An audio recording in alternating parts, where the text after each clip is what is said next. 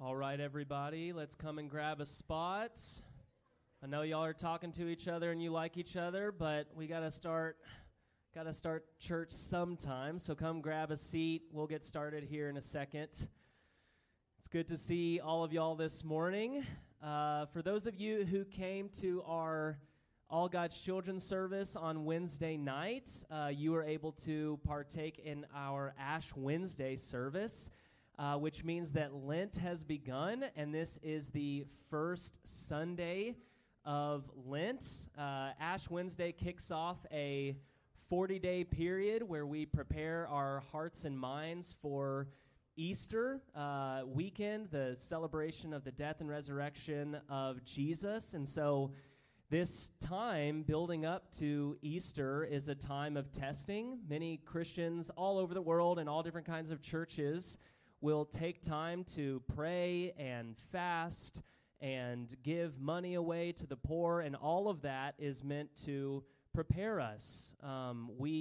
Each year we get to celebrate the fact that Jesus died and rose for our sins and to give us new life, and so this is a special time we set apart just for that purpose. If you're here for the first time, we have a QR code up on the screen. If you grab your phone and scan that QR code, you can fill in contact information. We're not going to spam you with a bunch of questions. We just want to let you know you're welcome at this church, and we will answer any question you have for us. As we prepare to sing, I just want to ask everybody to bow your heads in prayer. We'll begin by focusing our attention on our Heavenly Father. Let's bow. God, we ask that you pour out your Spirit on this place. We ask that you would be with us.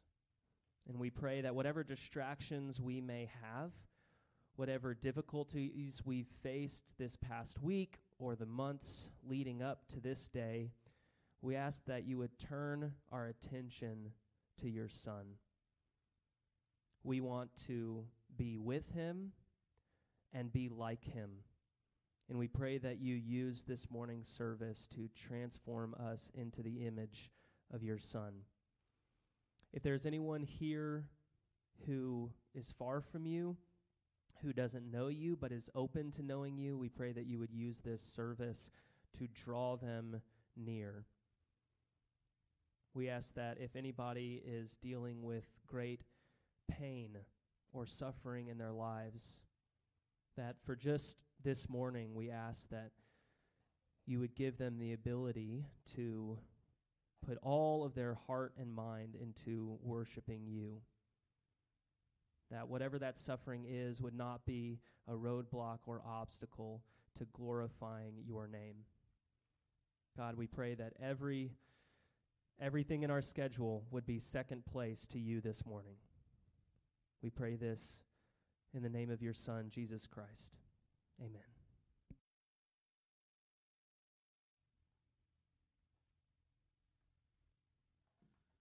Good morning, UA. Before we sing this morning, I wanted to read a little bit from Luke chapter 12, if you allow. And while we're getting that ready, go ahead and cue up 79 will be our first song. Mitch spoke about our wedding this morning, and I wanted to convey a feeling I have a lot this year, and that's what I would call just that on Sundays I'm very inspired and at peace and in a good place, and by about Wednesday or Thursday I'm just pretty much beat down. It can be very difficult to reconcile what I think I know about God, which is by definition incomplete, and what I think I know about the world, which is by definition self-inflicted, into a view that seems incompatible and remote. But anytime you come to that position, you always have to contend with Jesus, who honored the Father. And in regard to how we should orient our thinking, regardless of whether we understand it all or not, this is from Luke chapter 12, the words of Jesus. He says, "Watchfulness, be dressed ready for service, and keep your lamps burning, like servants waiting for their master to return from a wedding banquet, so that when he comes and knocks, they can immediately open the door for him. It will be good for those servants whose master finds them watching when he comes.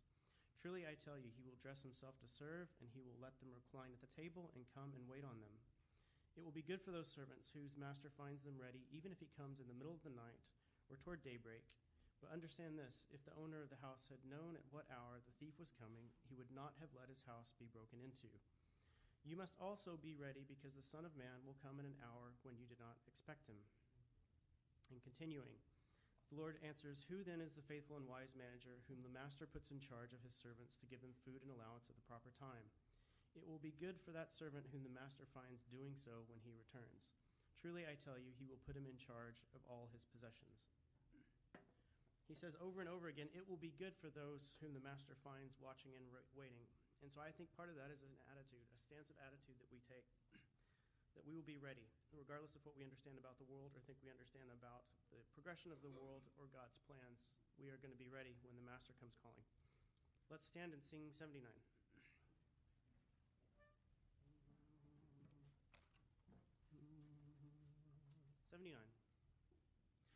To God be the glory, great things he hath done. So loved he the world that he gave us his Son, who yielded his life an atonement for sin, and opened the life gate that all may go in. Praise the Lord, praise the Lord. Let the earth hear his voice. Praise the Lord, praise the Lord. Let the people rejoice. Oh, come to the Father through Jesus the Son, and give him the glory, great things he hath done. O perfect redemption, the purchase of blood, to every believer the promise of God. The vilest offender who truly believes will surely from Jesus a pardon receive. Praise the Lord, praise the Lord. Let the earth hear his voice. Praise the Lord, praise the Lord. Let the people rejoice. Oh, come to the Father through Jesus the Son, and give him the glory. Great things he hath done. Great things he hath taught us. Great things he hath done. And great our rejoicing through Jesus the Son. But purer and higher and greater will be our wonder, our transport, when Jesus we see. Praise the Lord, praise the Lord. Let the earth hear his voice. Praise the Lord, praise the Lord. Let the people rejoice. Oh, come to the Father through Jesus the Son, and give him the glory. Great things he hath done. Amen. And 133, he leadeth me.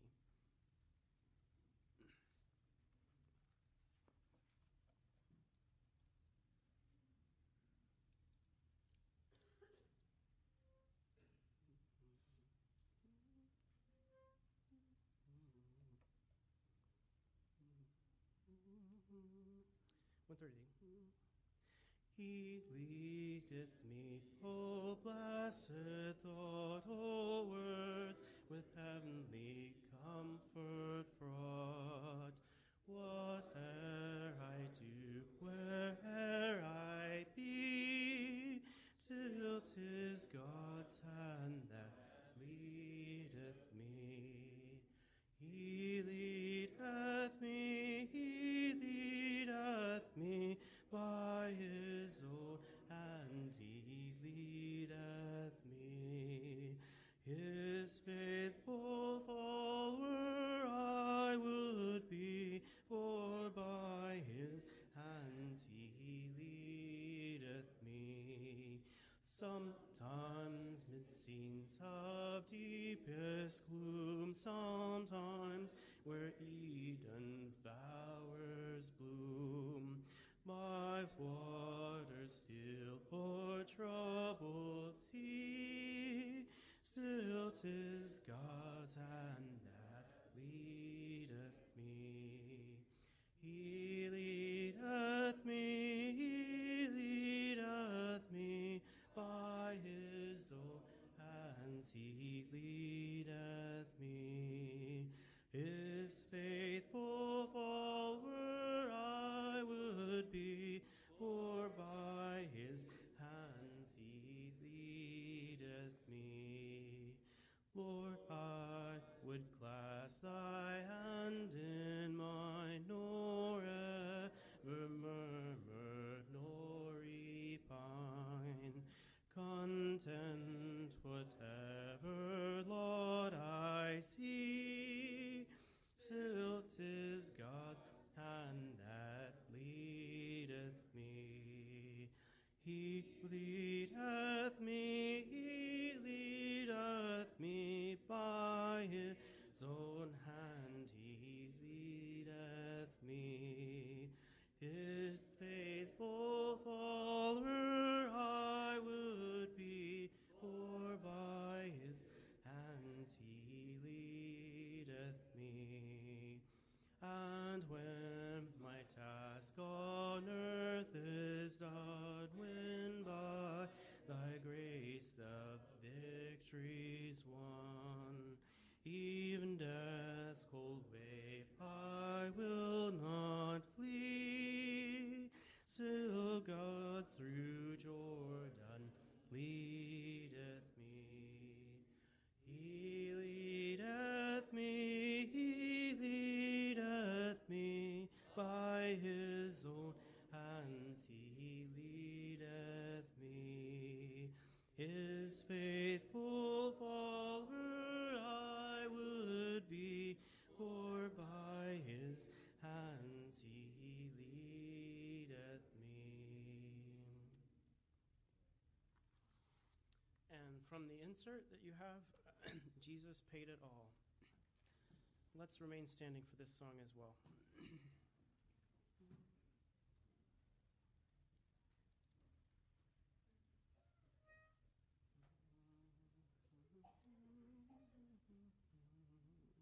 Everyone have the insert?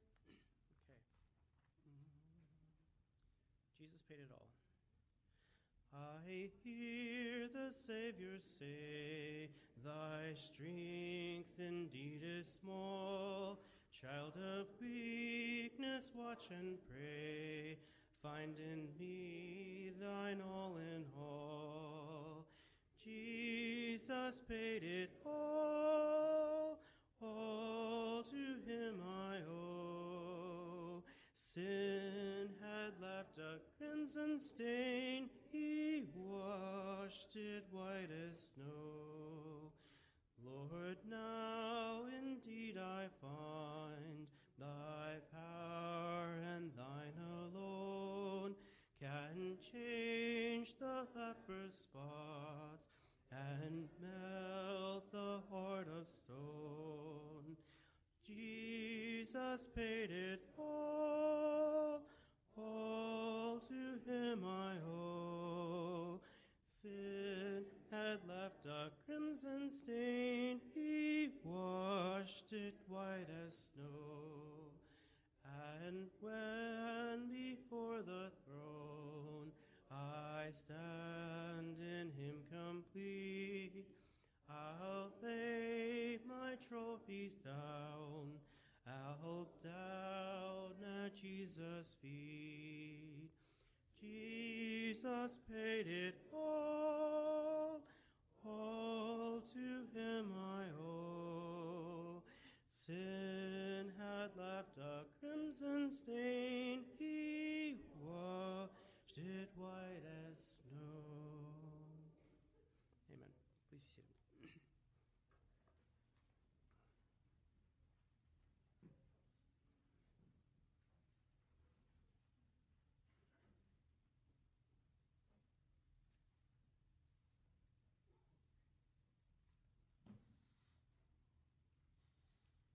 It is good to see everyone this morning.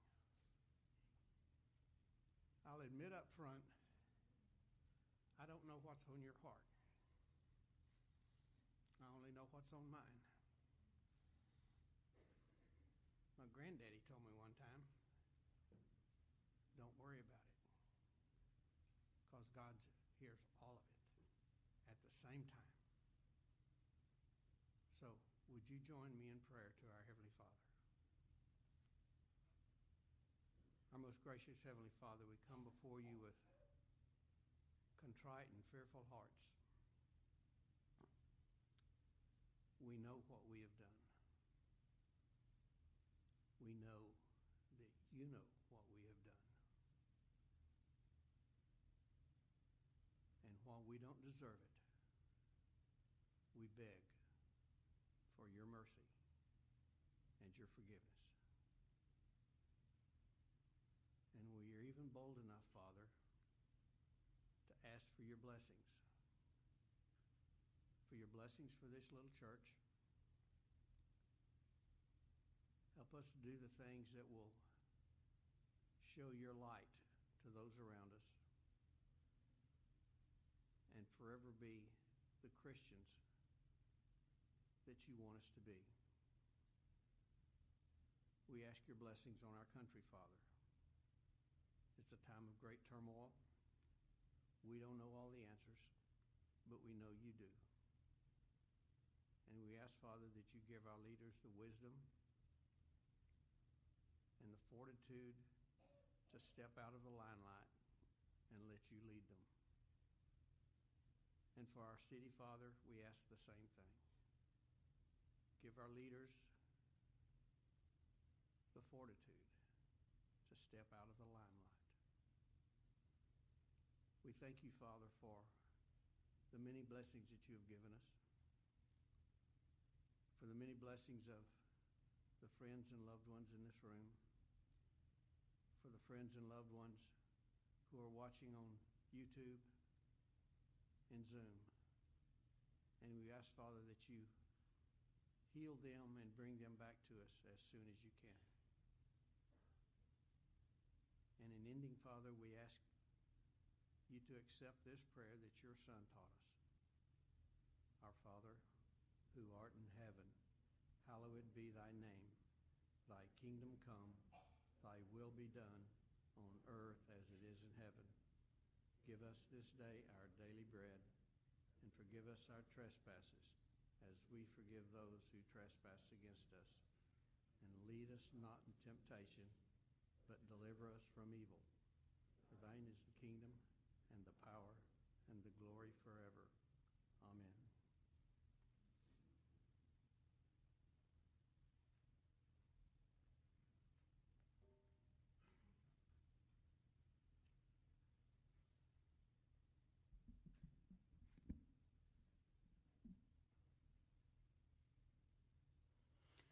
Our reading today is from Mark 5:21 through 43.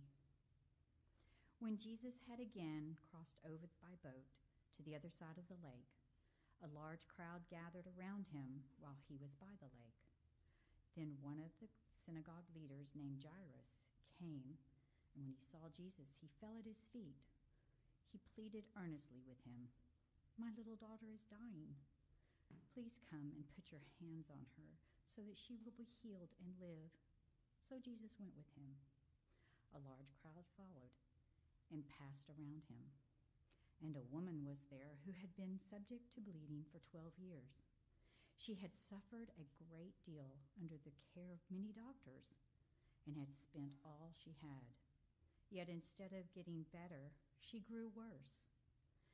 When she heard about Jesus, she came up behind him in the crowd and touched his clothes, because she thought, "If I just touch his clothes, I will be healed." Immediately her bleeding stopped, and she felt in her body that she was freed from her suffering. At once Jesus realized that power had gone out of him, and he turned around to the crowd and asked, "Who touched my clothes?" "You see the people crowding against you," his disciples answered, "and yet you can ask, 'Who touched me?'" But Jesus kept looking around to see who had done it.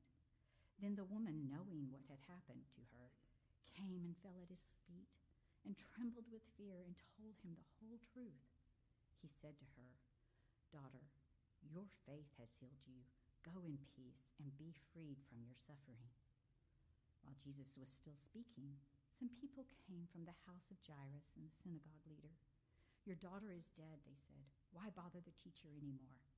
Overhearing what they said, Jesus told them, "Don't be afraid, just believe." He did not let anyone follow him except Peter, James, and John, the brother of James. When they came to the home of the synagogue leader, Jesus saw a commotion with people crying and wailing loudly. He went in and said to them, "Why all this commotion and wailing? The child is not dead but asleep." But they laughed at him. After he put them all out, he took the child's father and mother and the disciples who were with him and went in where the child was. He took her by the hand and said to her, "Talitha kum," which means, "Little girl, I say to you, get up." Immediately the girl stood up and began to walk around. She was a 12-year-old. At this, they were completely astonished. He gave strict orders not to let anyone know about this and told them to give her something to eat. The reading of the Lord.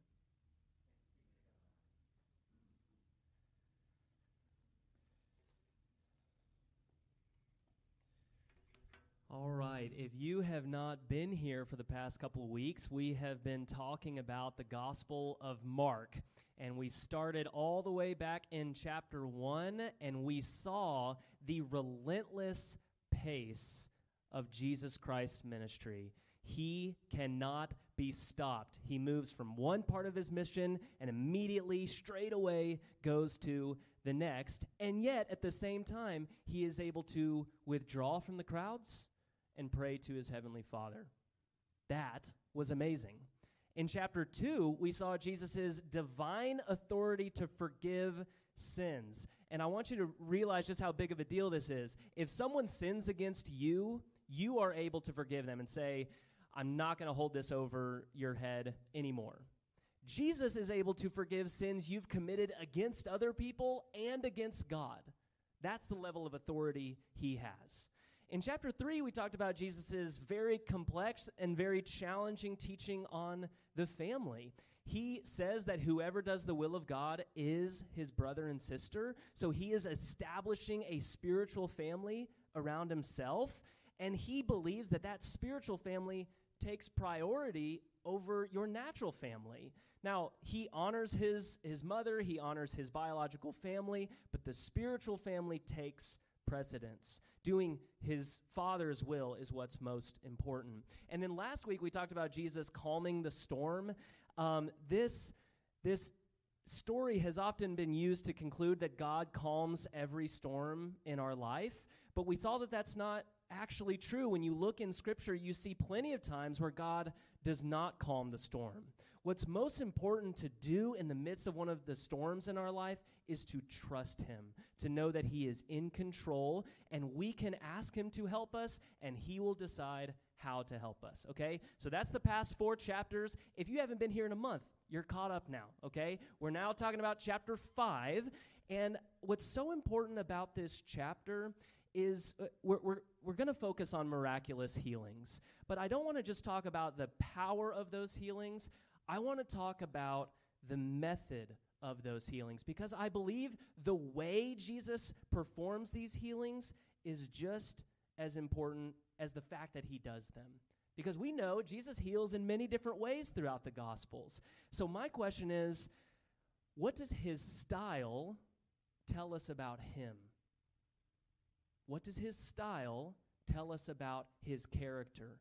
What does his method tell us about who he is, his identity, okay? So if you have a Bible, whether it's a Bible on your chair or a Bible app on your phone, get out your Bible, get out your favorite translation.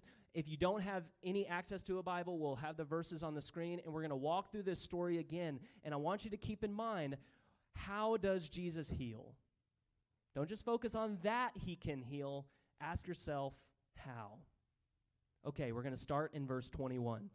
When Jesus had again crossed over by boat to the other side of the lake, a large crowd gathered around him while he was by the lake. One of the synagogue leaders, named Jairus, came, and when he saw Jesus, he fell at his feet. I want to stop right there.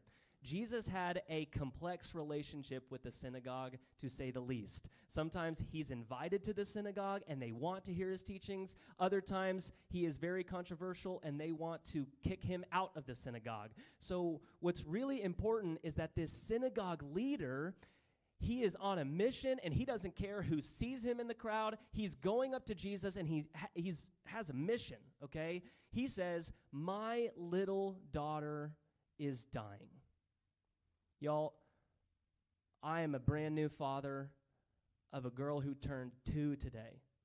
Every time I read this story now, it's way different. Because I cannot imagine what pleaded earnestly means. Right? I can now imagine what that means. You beg Jesus, "My little daughter is dying. Please come and put your hands on her so that she will be healed and live." I can hear the desperation in that father's voice and the faith. Look, I believe if you just touch her, she'll be healed.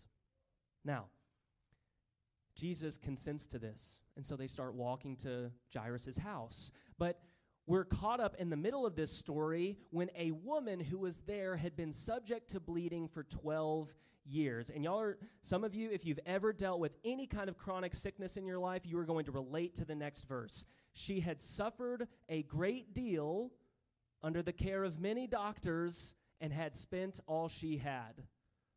Can anybody say amen to that? This has happened to many of us in this room. We're trying to get better. We go to one doctor after another, we spend an inordinate amount of money, and we don't just stay the same, we get worse. Now, I want to add one thing to her plight here. Not only is she broke, not only is she sick, not only does it seem like she's incurable, guess what? She is ritually unclean. This is a Jewish woman, and she knows in the Torah it says, if you are bleeding, you are ritually unclean, as long as you are bleeding. So for the past 12 years, this woman has not been able to go to the temple and worship with all the other Jews. Imagine her life, year after year after year. And I love this, but she heard about Jesus. We don't know what she was told. But she drops everything she's doing, and she comes to this divine physician. And I love this. You need to picture this in your head. There's a large crowd following Jesus, going to Jairus' house. And what does she do? She stealthily sneaks up behind him, right? In the crowd. She doesn't want to be seen. And we read that she touched his cloak. Now, some people get the image of like she grabbed him by the back of his clothes. That's not probably what we should imagine. Every Jewish man wore tassels at the edge of his garment, okay, all around the edge of the hem of his cloak. So she probably got down on all fours, crawled through the crowd, and touches just one of those tassels. And I love this because this is her plan. It's not super complicated. If I just touch his clothes, I'll be healed. And guess what? We read this word that Mark loves to use. Immediately, her bleeding stops. And she feels in her body that she is freed from suffering. Have you ever felt enslaved to suffering? And she is freed from it instantly. And then this next verse, it has perplexed many a commentator. At once, Jesus realized that power had gone out from him. And he looks around in the crowd and asks, "Who touched my clothes?" And y'all, the disciples, they say what we're all thinking.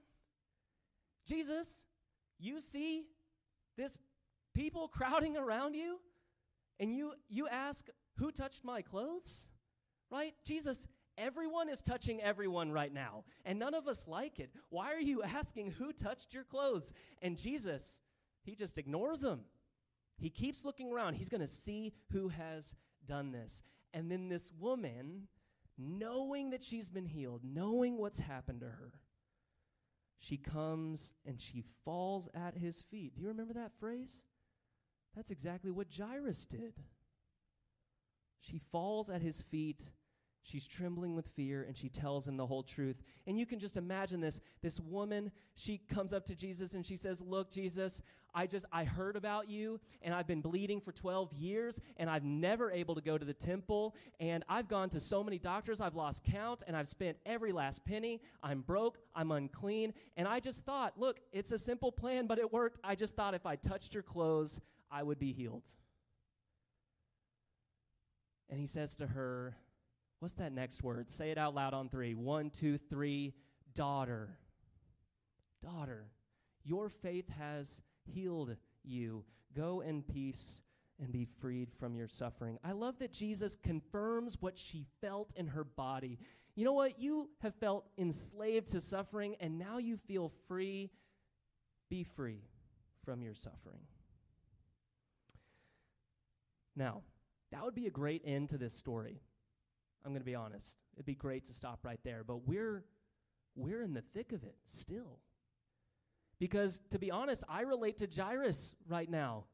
And I would be like, Jesus, let's hurry it up. We've got important matters to attend to. My daughter is dying. Why are you talking to this woman? Let's pick up the pace. We got to get you back to our house and heal my child.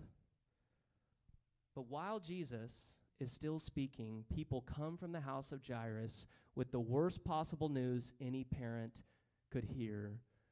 Your daughter is dead. Why bother the teacher?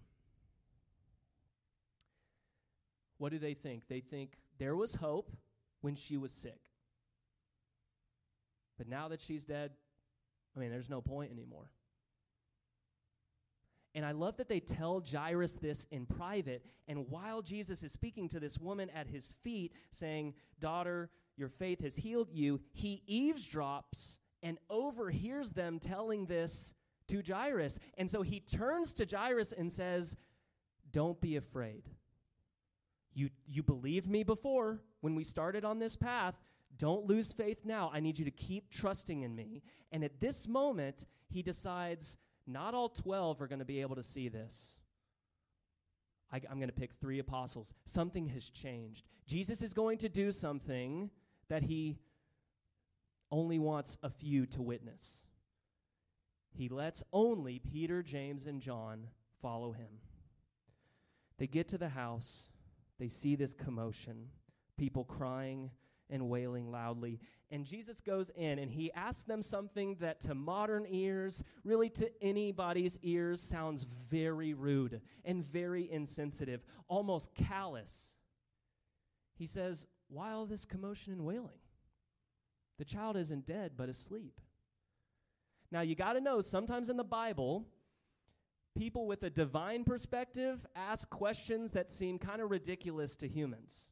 Remember in the resurrection scene when the women go to the tomb, what did the angels say? Why do you seek the living among the dead? The women could have responded, well, because we saw Jesus die.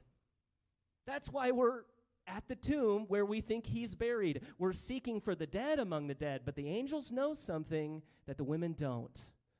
Jesus isn't dead anymore.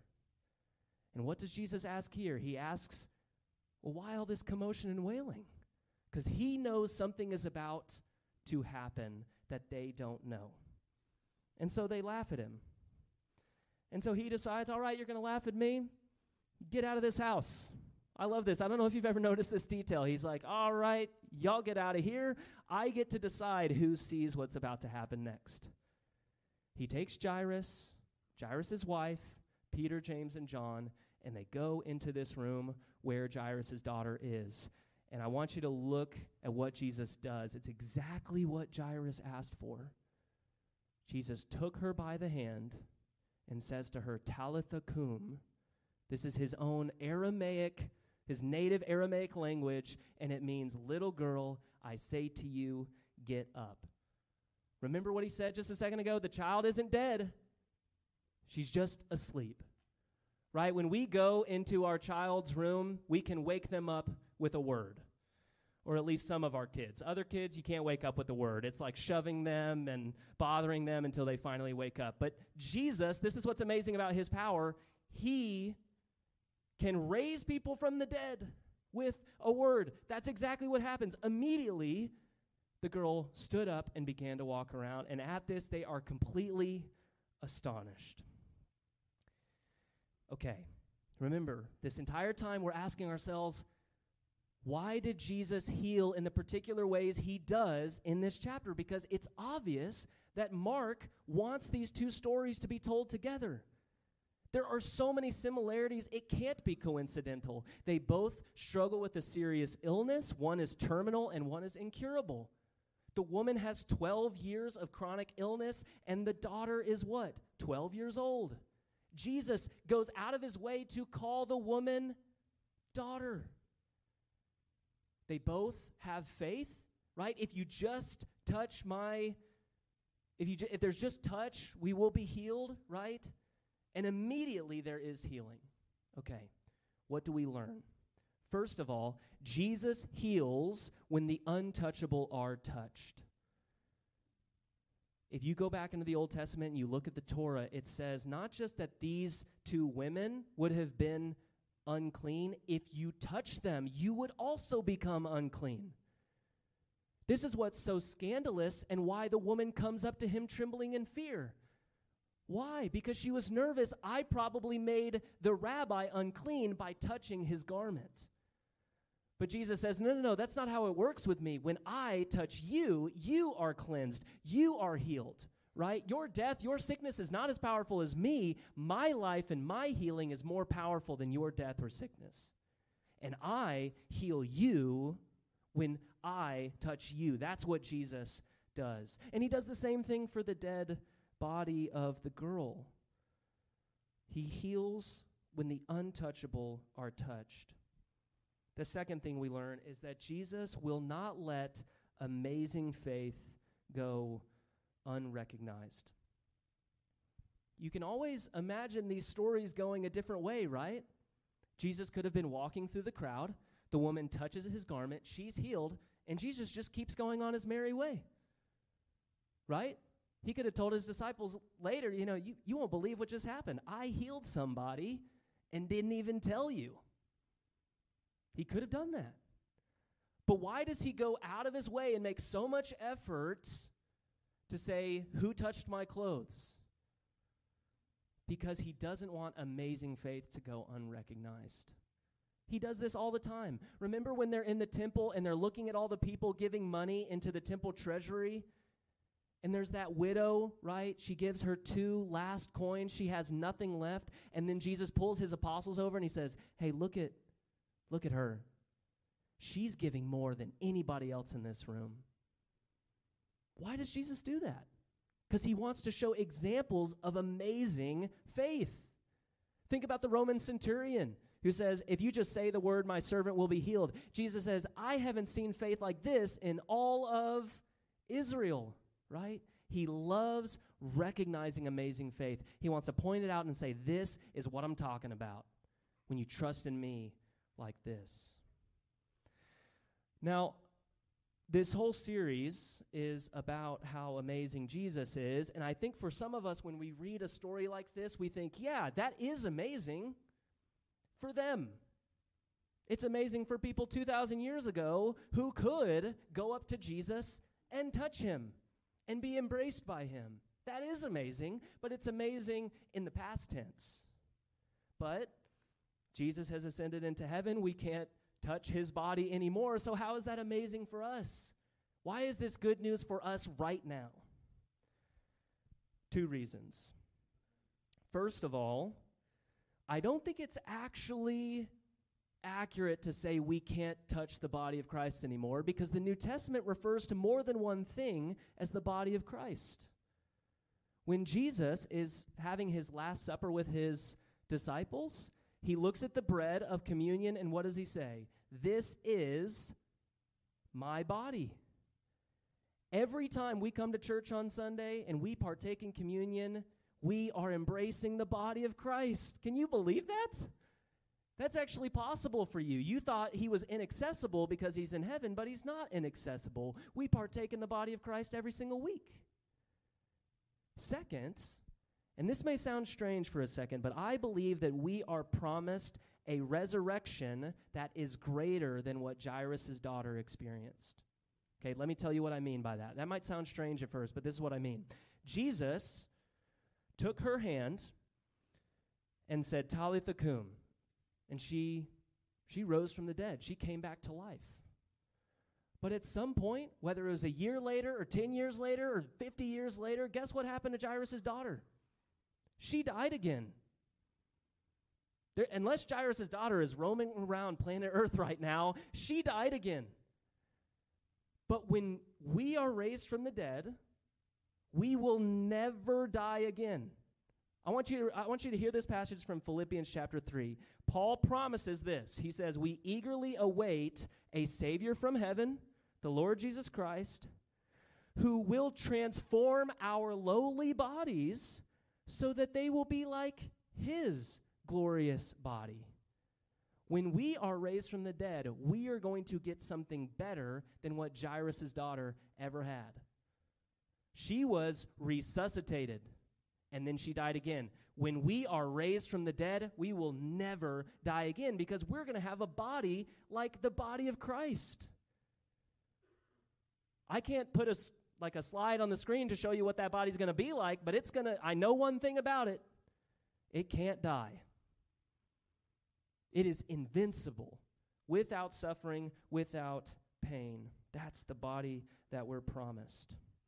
And this is what's amazing to me. I can't picture it. I can't fathom it. But one day, I'm going to be in a grave, and Jesus is going to take me by the hand and say, my son, get up. He's going to do that for each and every one of us. Did you know that? He is going to say, my son or my daughter, to each and every one of us. He is going to take us by the hand and say, get up. And he is going to raise us from the dead. He is going to call us out of our graves. That's what's amazing about Jesus. He promises that to each and every one of us. So it's not amazing in the past. It's amazing in the present. He is amazing right now and for all days to come. Let's pray. God, we thank you so much for the promise of resurrection. We thank you that one day we will experience what Jairus' daughter experienced, but even greater, in an even more glorious way. God, we pray that we would just be in awe of the way that Jesus heals. He can heal with a word, miles away, and yet he decides to come to earth and to take the hand of a dying girl. He welcomes the embrace of a woman with a chronic illness, and he heals. He heals with touch, with an encounter. God, we pray for an encounter like that we would be healed when we come face to face with Christ. God, we pray for faith like Jairus and the bleeding woman. We pray that we would just have an ounce of trust like theirs. And we pray that your Holy Spirit would be with us and always making us seek after your Son. We pray this in his name. Amen.